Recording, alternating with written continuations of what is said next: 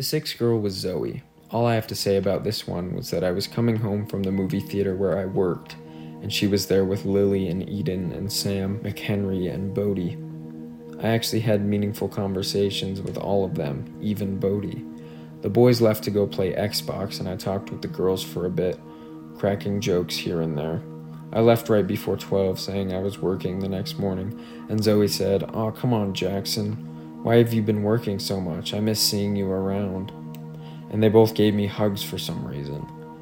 I was still in a stage of myself, but she helped me pave the way for the next big fling. For Zoe, it was just the hug that I needed.